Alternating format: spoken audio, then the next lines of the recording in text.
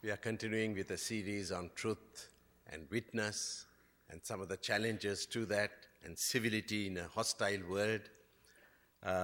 Yesterday we talked about why we believe that Jesus is the truth and some of the implications of this thing that Jesus is God and Jesus is God's word to a dying world. Today I want to talk primarily about civility in a hostile world. We have a very countercultural message to give.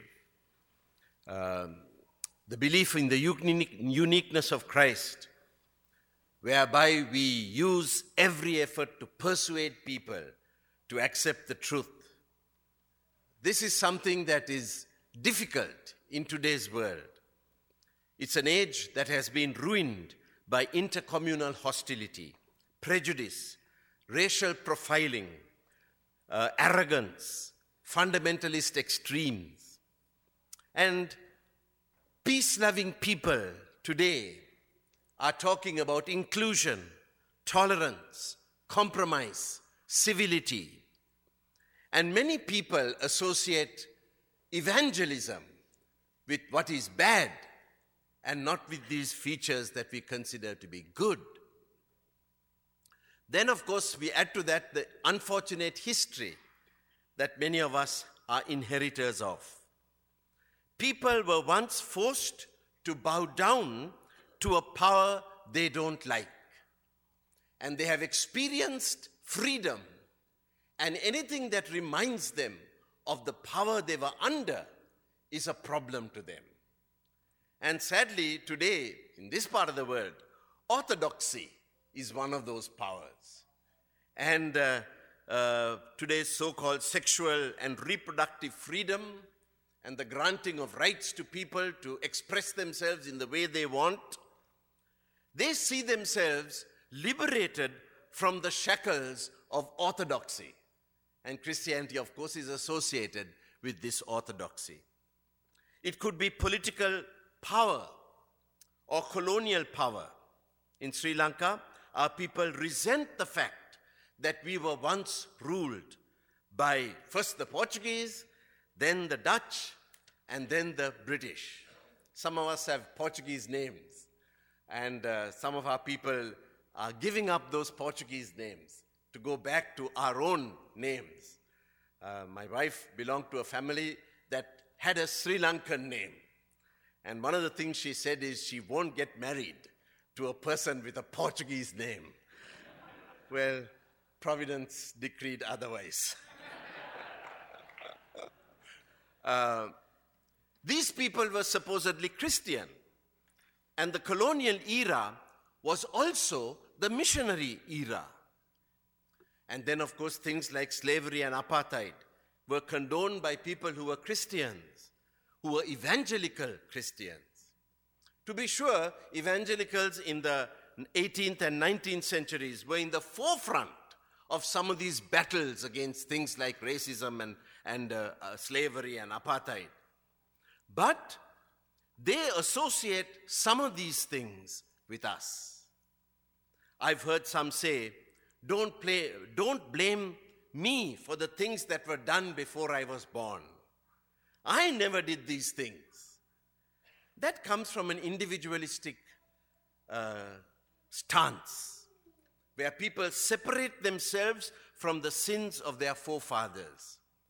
Most people think of themselves as joined to their history. Most cultures do that. So this is the background in which we are trying to preach this unique gospel. What can we say to it? Firstly, I'd like to say that evangelism doesn't need worldly power to thrive. In Sri Lanka, we were 450 years under foreign rule, and 300 of those years was under Protestant rulers, so supposedly Protestant. After independence, there was a drastic drop in the church. People were embarrassed by their connections with the colonial rule, and the church reduced in numbers and became very liberal theologically, because a liberal theological agenda seemed to fit in more with the anti-colonial mentality that was there. And so this was connected to the embarrassment with the colonial connection. Christianity was considered a Western religion, and they said that we, the Westerners, considered themselves superior to the Easterners.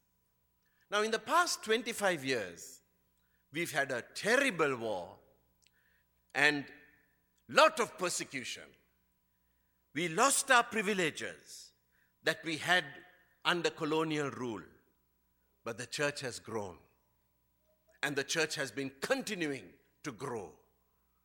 And you look at the places where the church has grown rapidly. It's been amidst hardship and persecution.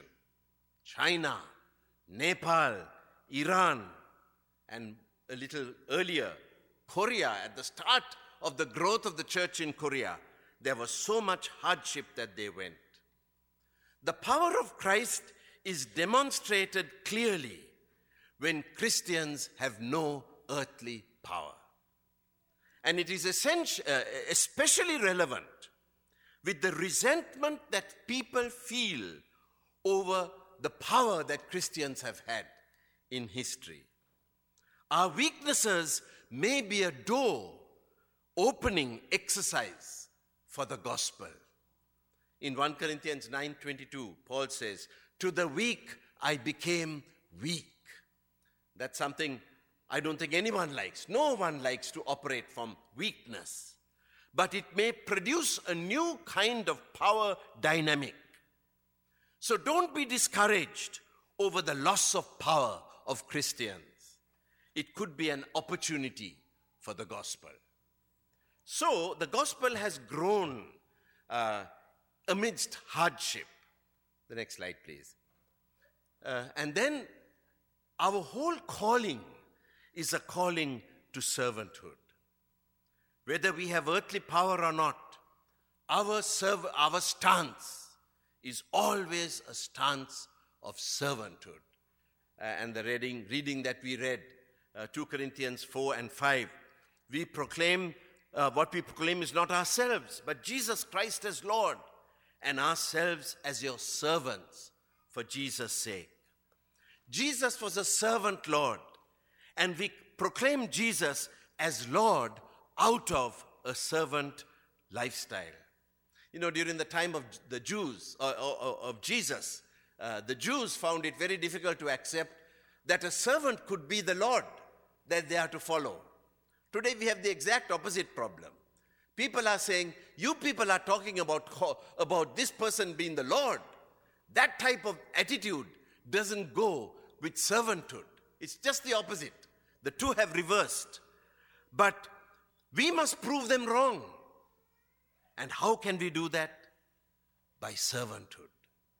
By being servants to our people. And history shows that this is one of the ways that the world was won. I think many of you may know about Rodney Stark's book, The Rise of Christianity, where there is a chapter on plagues and epidemics, and how the Christians behaved during the plagues and epidemics was one of the things that oriented people's minds towards the gospel and opened the door for the gospel to grow. At the heart of servanthood, however, is the fact that Jesus is Lord. That's why Paul said, we proclaim Jesus as Lord, and then he said, and ourselves as your servants. That's a fact. Jesus is Lord. And that's what gives us confidence. There is no need for us, for example, to betray our beliefs in our battle for the faith. Fundamentalism is essentially an expression of insecurity. To fight for the truth, people need to deny some of the truths enshrined in this thing they call the truth. They have to deny the truth in order to fight for the truth. Not so with Christians. Even though people may be powerful and hostile to us, we are at peace because Jesus is Lord. We believe in the sovereignty of God and the sufficiency of Scripture. And so we don't need to use unworthy practices to protect our faith. A government official was once talking to a person he had captured and imprisoned because of preaching the gospel. And this person said, "What can your God do for you now?" He responded, "He can give me the strength to forgive you." That's the power of the gospel. In 2004, we had a very popular Buddhist apologist, a monk who spoke a lot against Christianity. He died. And the people said he died, he was poisoned by the Christians. And so there was a wave of attacks on the Christians. I was there during the time of the funeral, but I left soon after that, and left the country soon after that. And shortly after the funeral, there was a poster that came outside our home that said, "Foreign-funded non-government organizations who are converting people for money must be sent out of this country." It was an attack on us, and it was on our wall. And then we heard that the people had got roused up and they were planning to damage our vehicle.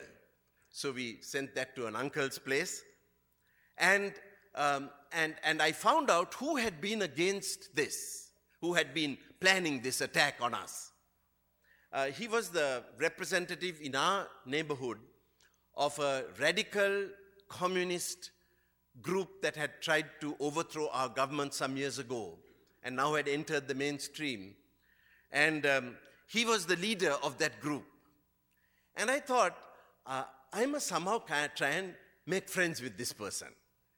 So I normally go for a walk in my neighborhood and stop and talk to the people whenever I can. And whenever I passed him, I smiled at him. And he always glared at me.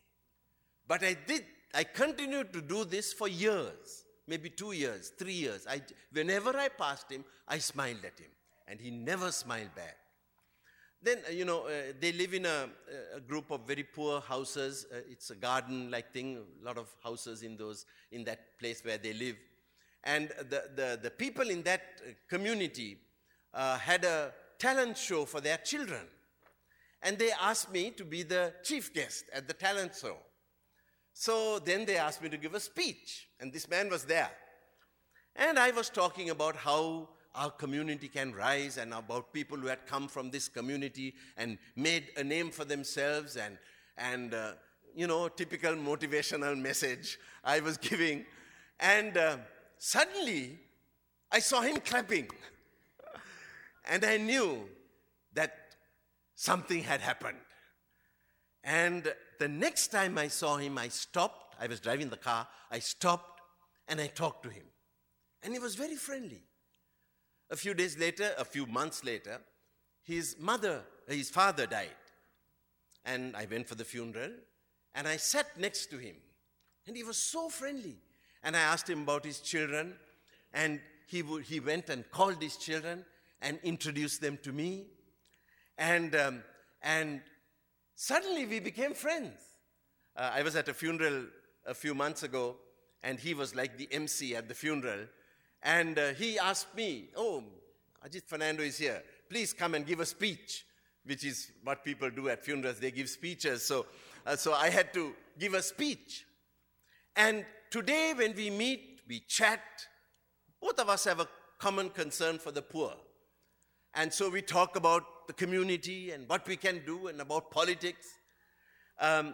Servanthood and friendship is one of the ways we are going to take away the animosity that people have towards Christianity.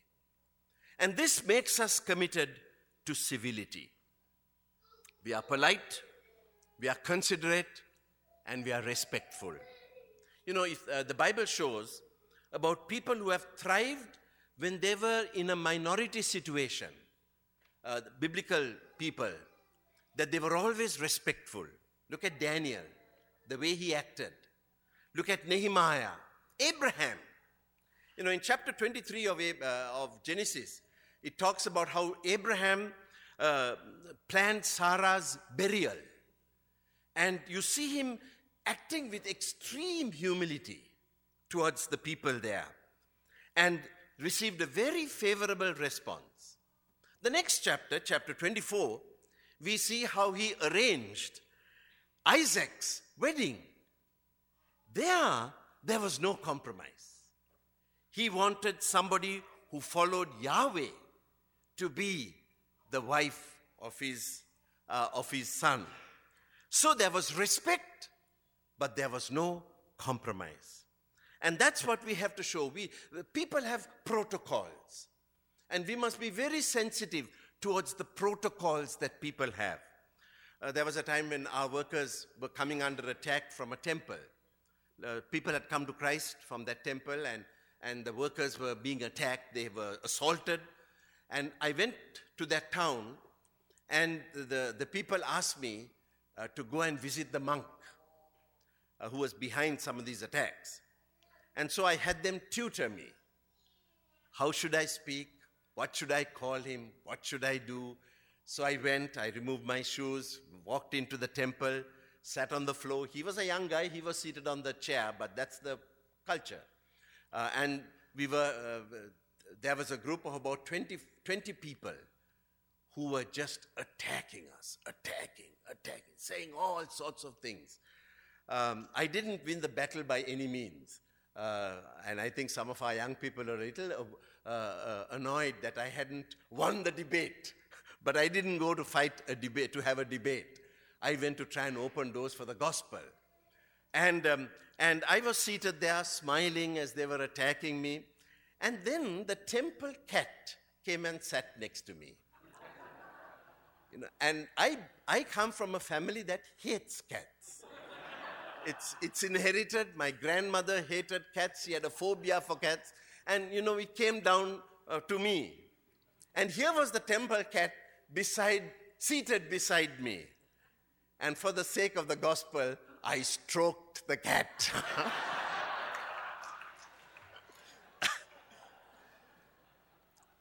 I think God is calling us to really ask ourselves, how can we be following the protocol of the people?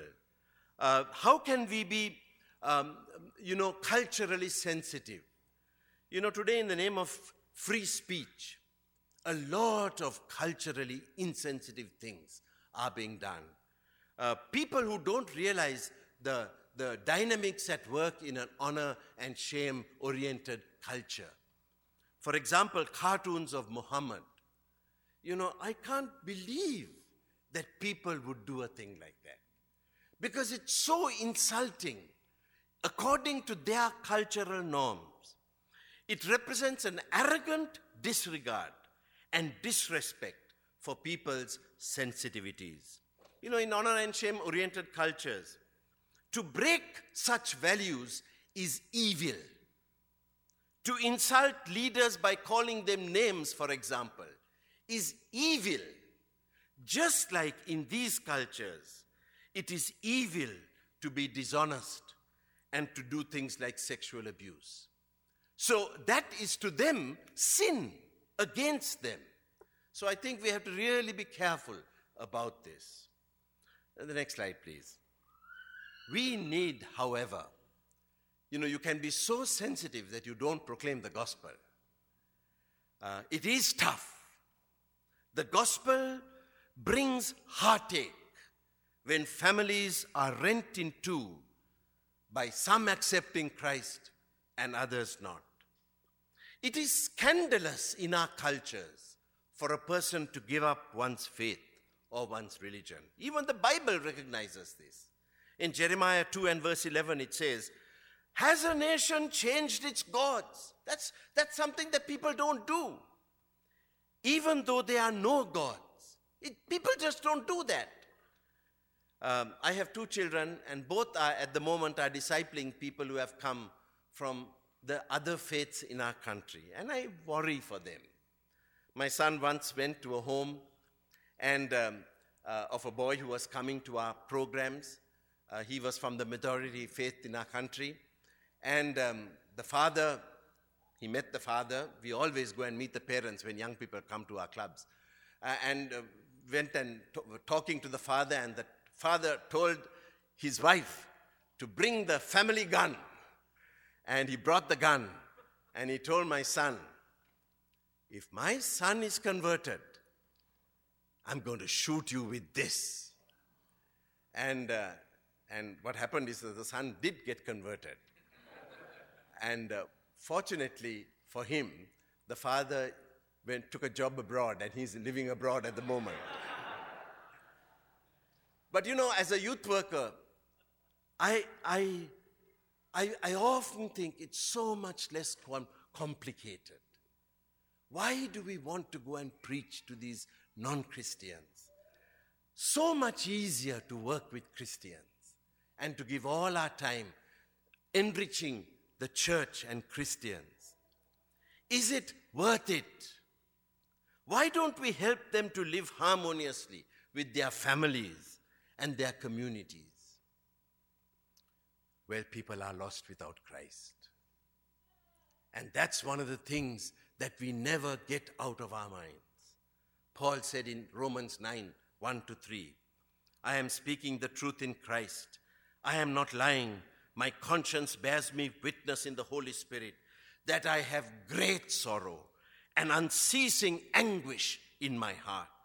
For I wish that I myself were accursed and cut off from Christ for the sake of my brothers. He's talking about the Jews. People need the Lord.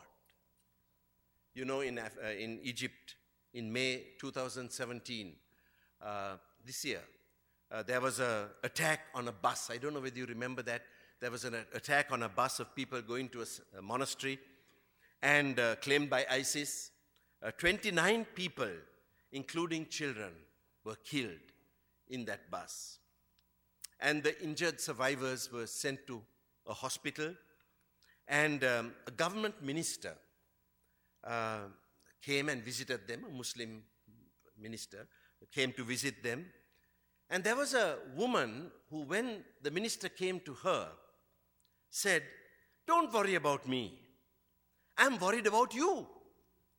I'm worried about where you will go after you die. And of course, the minister was taken aback, and the people around apologized, suggesting that the woman was overly distraught, and and she said, no, I'm in my right mind. I've lost 11 members of my family. I have nothing else to lose, but I am at peace knowing that they are in heaven. What about you? Have you read the Bible? She says. People need the Lord. That's one of the things, many things that drive us, but this is one of those things. People need the Lord. So let me just say that we need to share the gospel, and sometimes ultra-sensitivity can prevent witness. We can be so sensitive to the people's, moods and things like that, that we end up not sharing the good news with them. Yes, we must be sensitive. We must be humble. But we can be so much like this that we don't share the gospel at all. One of our young staff workers came from a family. The father was a fairly influential Marxist pioneer in Sri Lanka. He was in the advertising field, and he had pioneered the whole concept of socially sensitive advertising. He came from a Christian family but had rejected Christianity, and now he was dying. He was sick. And the young staff worker said, I want you to come and share the gospel with my father. So I went, and I did all the bridge building exercises. I was talking about his profession, about, all of that, and it was going on. And our young staffer was getting a little impatient.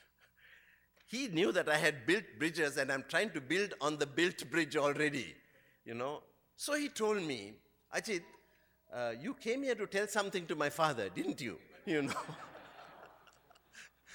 And that was enough for me. It was the cue for me to start talking about the gospel.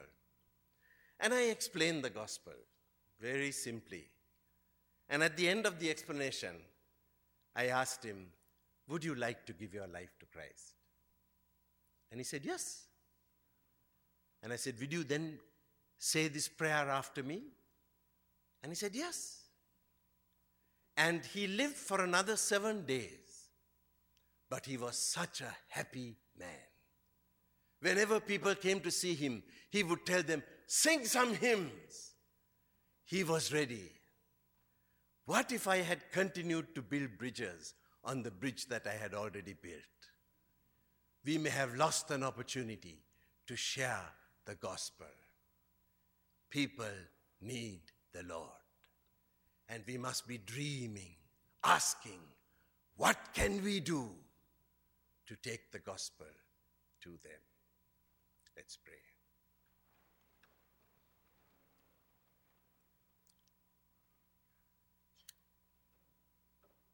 Father, we are about to enter into a sacred communion with you and with each other as we remember the thing that binds us together.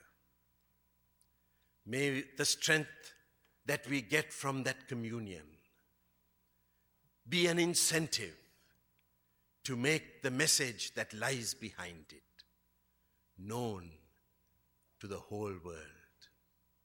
Father, many of the people here are studying, confined to this wonderful community of people. But even as they do that, may they never stop dreaming. May they never stop yearning somehow, some way, to be agents of the gospel of the Lord Jesus Christ. We commit ourselves to that, Father, and we ask these things in Jesus' name. Amen.